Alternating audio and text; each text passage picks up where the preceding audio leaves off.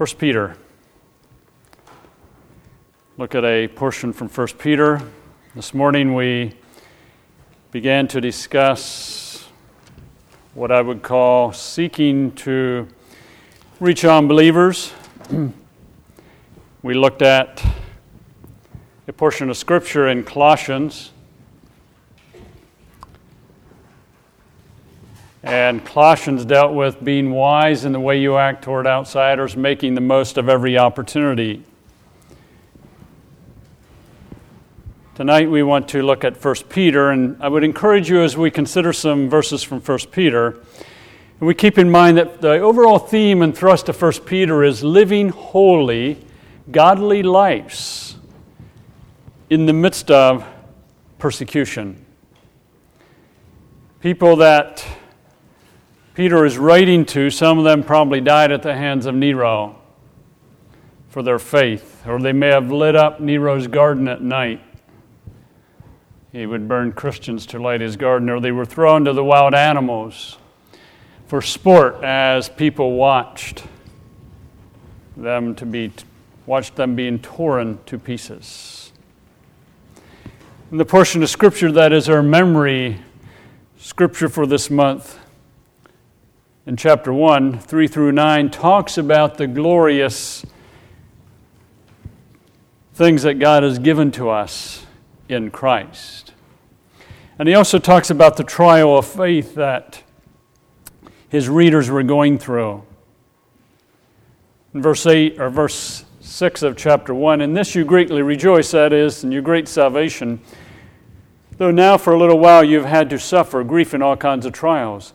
These come so that your faith of greater worth than gold, which perishes, even though refined by fire, may be proved genuine, and may result in praise, glory, and honor when Jesus Christ is revealed." So they're going through trials, they're going through difficulties, and overall Peter is saying, here's how to live in this type of world. Verses 13 through 16, he talks about preparing their minds for action, being self-controlled, and so on. And then he goes on to tell them how to live in various types of circumstances. Live in submission to rulers, to masters. Talks about wives and husbands, how do they respond. He talks about, suffering for doing good. And we want to pick up with verse 13 of chapter 3. 1 Peter chapter 3 and verse 13. "Who is going to harm you if you are eager to do good?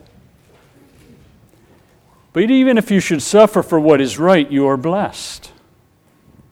Do not fear what they fear. Do not be frightened. But in your heart set apart Christ as Lord.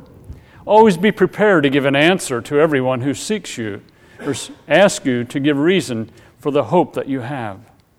But do this with gentleness and respect, keeping a clear conscience, so that those who speak maliciously against your good behavior in Christ may be ashamed of their slander.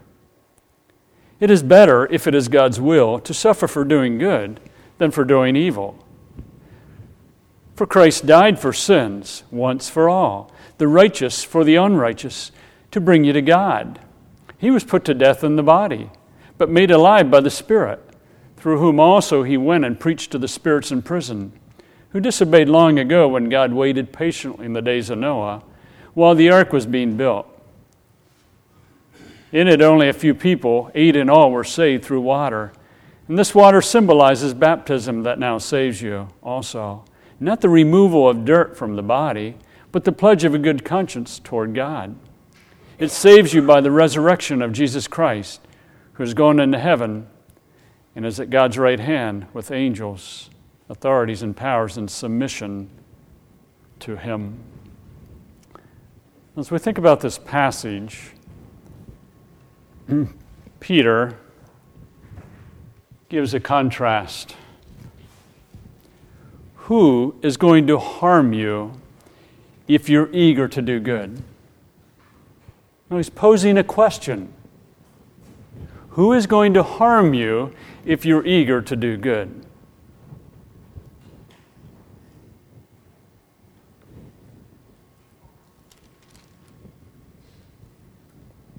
Very, very pointed question. Go back to chapter 2 and verse 9. But you are a chosen people, a royal priesthood, a holy nation, a people belonging to God, that you may declare the praises of Him who called you out of darkness into His wonderful light. Who is going to harm a chosen people, a royal priesthood, a holy nation, a people belonging to God? You may harm the people to whom Peter is writing, but they will declare the praises of God. Go back to chapter 1, a verse we read just a little bit ago. In verse 6, in this you greatly rejoice, though now for a little while you have had to suffer grief in all kinds of trials. These have come so that your faith of greater worth than gold, which perishes, even though refined by fire, may be proved genuine, and be result in the praise, glory, and honor when Jesus Christ is revealed. Who is going to harm you if you're eager to do good? You want to know the bottom line? No one. Because what's going to happen? It's going to result in praise, glory, and honor when Jesus Christ is revealed. Who is going to harm you when you do good? But even if you should suffer for what is right, you are blessed. Now stop and think about the impact of that statement. Even if you're harmed for doing good, you are blessed. Here is one. Tonight, Jeremiah is going to be taken out and he is going to light Nero's garden, along with Ruth Ann and Arlene. And Peter says, Jeremiah, Ruth Ann, and Arlene, even if you're going to be burned tonight to light Nero's garden, you're blessed. We don't think that way as humans. The question, who is going to harm you if you're eager to do good? Even if you should suffer for what is right, doing what is right, you're blessed.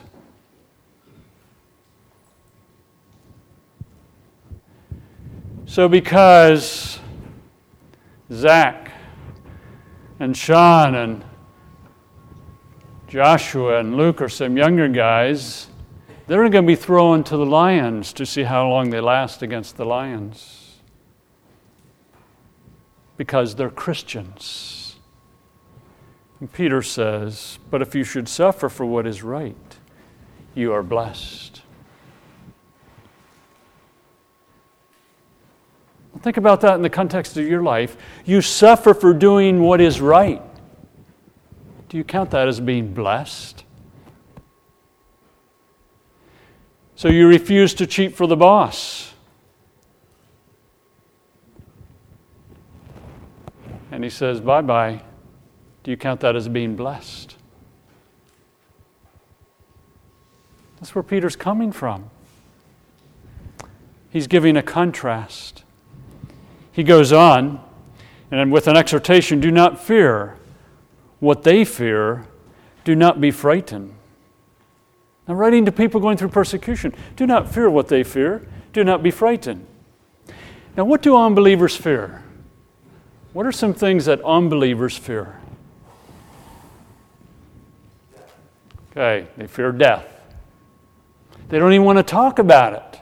You'd be amazed at how many people won't even go to the hospital to visit someone because they don't want to be reminded of death, and they go reluctantly to a funeral home or to a funeral. They fear death. What else do unbelievers fear? Pain. Pain. Do you ever think about the pain of being thrown to the lions and being torn apart? What else do unbelievers fear? Loss of their possessions. And keep in mind, the believers to whom Peter is writing lost some of their possessions, taken away from them. So tomorrow, the county commissioners come to Trevila and say, Trevila, you're out of your house. It's ours today. Why? Because you're a Christian. That likely happened to the saints in 1 Peter. They lost possessions. What else do unbelievers fear? Pardon? Truth. Boy, they really resist that, don't they? But what is one form of truth they can't escape? When a believer is persecuted and they count it as a blessing. One of the greatest times when the gospel seems to flourish is when there is tremendous persecution of believers and they take their persecution with joy and count it a blessing. And the unbelievers can't understand that. What do those people have? Well, they have truth. They have Jesus. They have Scripture, which was mentioned earlier in the book of 1 Peter. Do not fear what they fear. Do not fear death. Do not fear truth. Do not fear suffering. Do not fear loss of material things. We could list some other items. Do not fear. What unbelievers fear, do not be frightened. One of the greatest testimonies a believer can have in the time of going through physical trials and death is a calmness and a peace. So they say to an unbelieving doctor, an unbelieving nurse, I would like to stay here, but if I don't get to stay here for a while, I go to something better. So if I stay, I win. If I die, I win. So, whichever. What's this all about? Well, there's a man by the name of Jesus. Do not fear what they fear. Do not be frightened. But in your heart set apart Christ as Lord. Set apart Christ as Lord. In essence, you're saying, Christ, you're my master. And because you're my master, you're my life, you're all that I have, I live in surrender to you.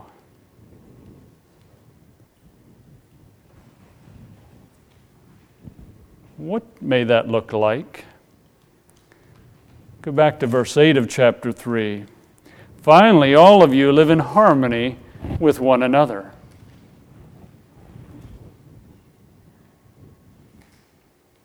Set apart Christ as Lord. So here's the people to whom Peter is writing. They're going through persecution. You go through difficulty. You go through pain. That's a time where it's hard to relate well to one another sometimes. We get crabby when we're in pain and so on. We lose our possessions. Well, Scott, how'd you do yesterday? Well, they took all my retirement. It's gone. Someone else wanted it. Why? Because I'm a Christian.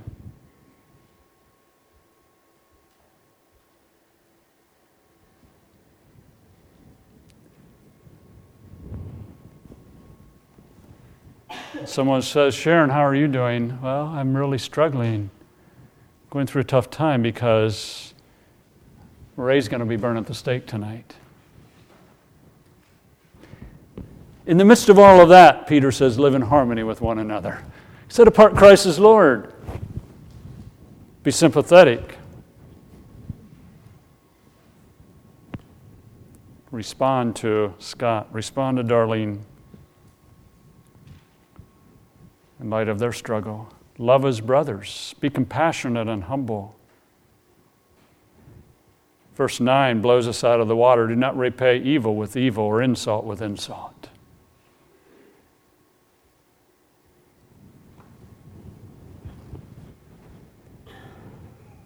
So Aaron and Brenda are brokenhearted because their sons have been burnt. Or no, thrown to the lions.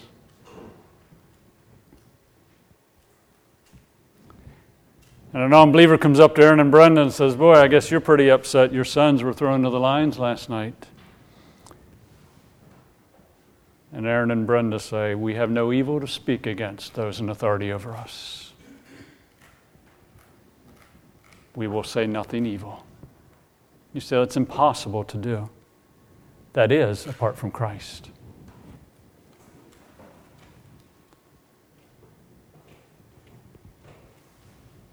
Do not fear what they fear. Do not be frightened, but in your heart set apart Christ as Lord. And then he says, always be prepared to give an answer to everyone who asks you to give the reason for the hope that you have. What is this hope that you have? You don't fear death. Can I slap you a couple times to wake you up? What's wrong with you? You don't fear death. No. Well, why don't you fear death? Because death is promotion. I'm going to be with my Savior. Is that so terrible?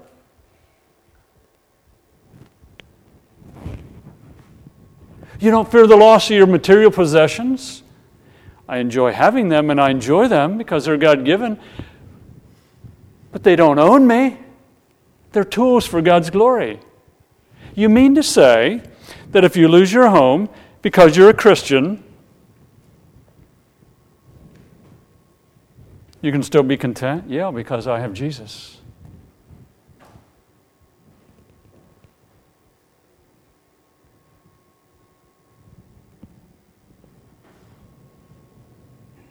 Be prepared to give an answer. We don't live in that type of culture. We're not persecuted in that way. But why won't you cheat in a test? So years ago, when the kid behind me tapped me in the shoulder and said, hey, Dan, give me some answers, and the prof was way up front, he probably couldn't even see us anyway. We were that far back in the room. And I said, no, I won't give you any answers. But why?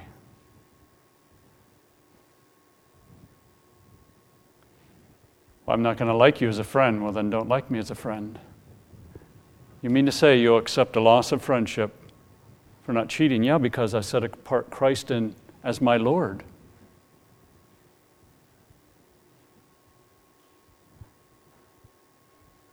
See, that opens doors.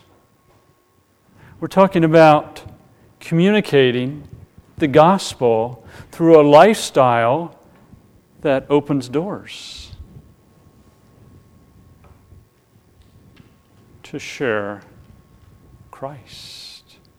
Always be prepared to give an answer to everyone who asks you of the hope. So you go back a couple years ago, the stock market dropped. It was over, 13,000 something, I lose track, and it dropped down to, was it almost 7,000? And some people, as someone jokingly said, they didn't have 401ks, they had 201ks. They lost a lot.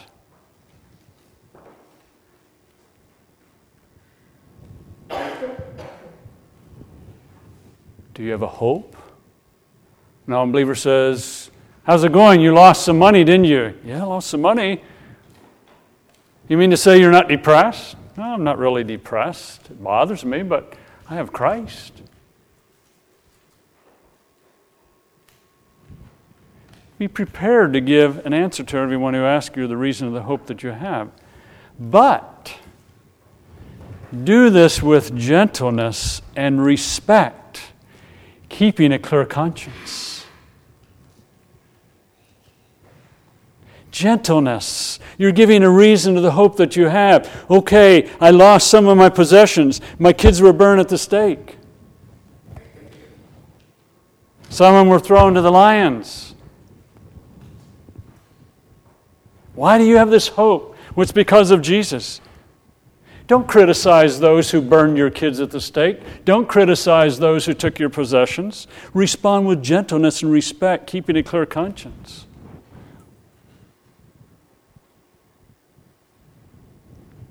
So someone comes up and says, I hear you lost your job. Yeah, I lost my job. Well, why'd you lose your job?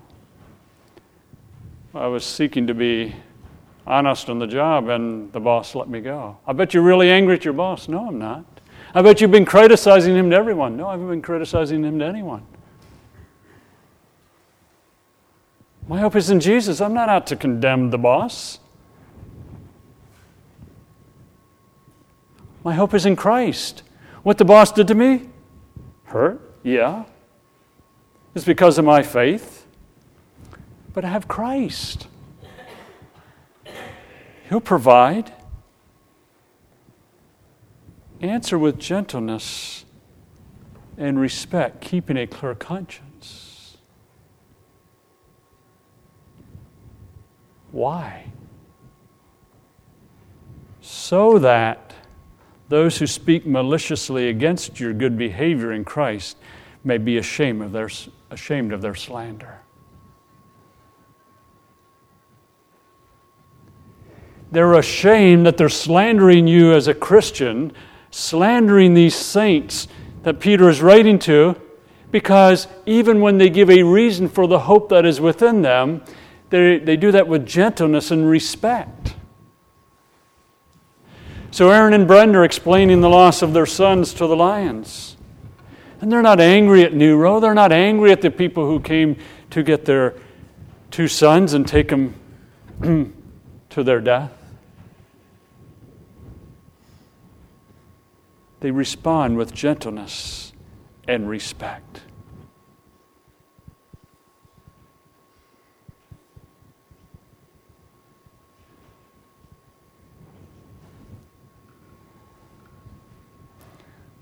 I better not say too much in this next statement. We might go to meddling. There's many people not happy with our country going to Obamacare. How many of us are responding to that among unbelievers with gentleness and respect? Or do we join with the way unbelievers respond and maliciously attack those in authority over us? Enough said on that. Then he gives some encouragement. It is better, if it is God's will, to suffer for doing good than for doing evil. If you're going to suffer, it's better to suffer for doing good than for doing evil. And then he gives a reason. For Christ died for sins once for all, the righteous for the unrighteous, to bring you to God. Why is it better to suffer for doing good than for doing evil? Because Christ suffered for doing good. The righteous dying for the unrighteous to bring us to God. And then he goes on to say he was put to death in the body, made alive in the spirit. He went and preached to spirits in prison. We're not going to go there tonight, and try to explain that. But think about Christianity and sharing the gospel of Christ with this mindset of unbelievers asking concerning the hope that we have. Do we consider suffering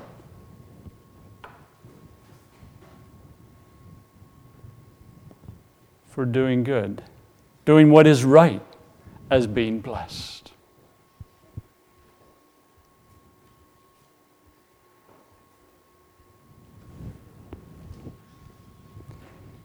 So you get called into the office of the boss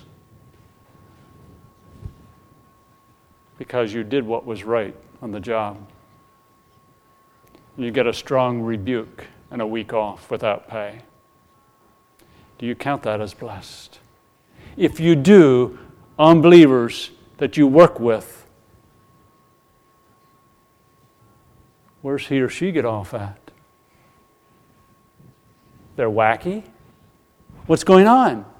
And when you come back to work, they'll probably say, you're really angry and upset. I don't have anything negative to say about my boss. I was blessed. You losing something upstairs? No, I have more than I used to have. I have Christ. That's where Peter's coming from. Blessed for doing right. The way you deal with fear. is to set apart Christ as Lord in our hearts. I've read enough about my physical condition to know that it depends on what direction things could go, that I could die somewhat of a very painful, slow death. Again, it may not happen that way, I don't know, but the possibility is pretty strong. Do I fear that? The unbelievers fear that. How do I respond?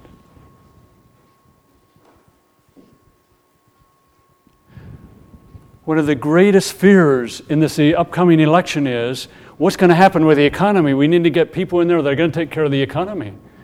And I'm not saying they're wrong, but one of the reasons is fear. Because if our economy goes, that means my money goes. And none of us want that to happen, including us as believers. But how do we respond to it? Do we fear it? Or are we ready to give a reason for our hope that we have in Christ? In light of 1 Peter, how are some of the ways that they will see the hope that we have? In light of chapter 1, just enduring in trials, not becoming angry, not becoming bitter. Another one would be preparing our minds for action, the way we think. Another one is living as strangers. If you ever traveled to a foreign country, it's always good to come home. But you never feel at home in a foreign country. Because it's not your home, it's not your country. Having been to Peru, Dominican Republic, Haiti, Guatemala, Honduras, Africa, in every one of those countries I felt just kind of out of sync because I wasn't home. Peter earlier talked about that we're strangers here.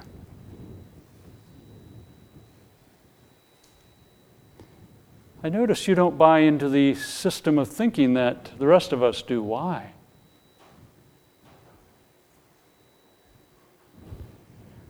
I don't hear you talk about our government in a critical, negative way. You talk about it and you contribute, but it's not the tearing down critical way. You know why? You say that you respect our leaders in spite of some of them being real slobs. I'm speaking from an unbeliever perspective saying that. Why? Give an answer, the reason that you have. In chapter 2, he already talked about the fact that we're to be, and the believers to whom he was writing, to be submission into authority. How would you like to be in submission to the authorities that used your mom and dad, your children's grandparents, to light his garden the night before? Peter says, submit to them. I'm not going to pay my taxes as a Nero.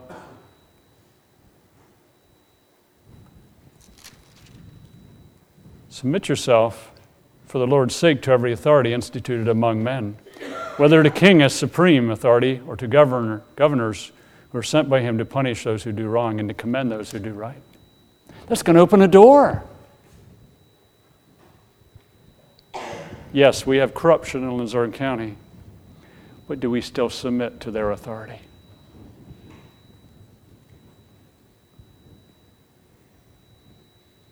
We may be able to discuss it, but do we submit? That's going to open doors to speak of Christ. Another way in light of the book of 1 Peter is just a husband-wife relationship. The way wives relate to their husbands. Following their leadership, submitting to them, husbands loving, husbands studying their wives and figuring them out and caring for them.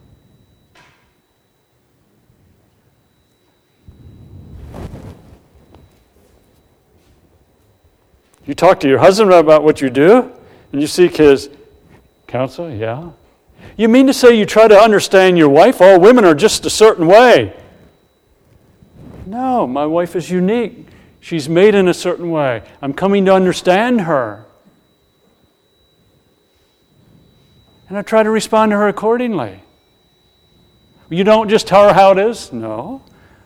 I treat her as my counterpart. Open doors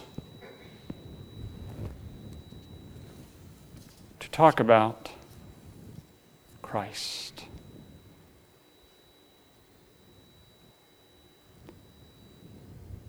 Sometimes we want to share Christ with unbelievers, and we should. Peter seems to be communicating, let your life be such that your life opens doors, and then you walk through them and give them a reason for the hope that you have.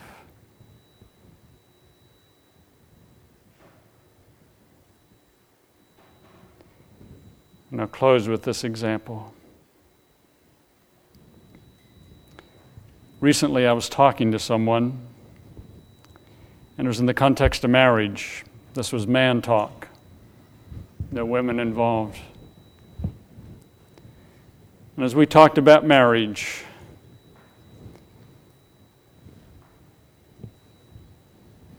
we were discussing the gospel. And I said, the longer I'm married,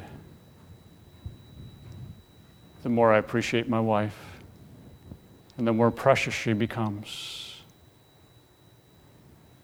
Not because of what she does, but just because of who she is. And the person that listened thought a while, and the light kind of went on in their head. I said, oh, I guess that is true. That marriage is about people, not about what we get. Now think about that in the context of Christ. We're falling in love with Christ. We set Him apart as Lord in our hearts. And we just seek to live in light of His Word, whatever may come.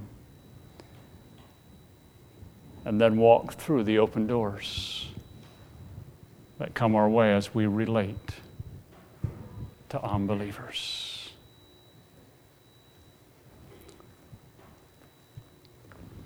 For those of you who have animals, I'm not talking a cat or dog that is a pet. Those of you who have animals, other than that, a dog or a pet, or you know someone who had animals, a farmer, can have open doors to talk about Christ by the way he treats his animals.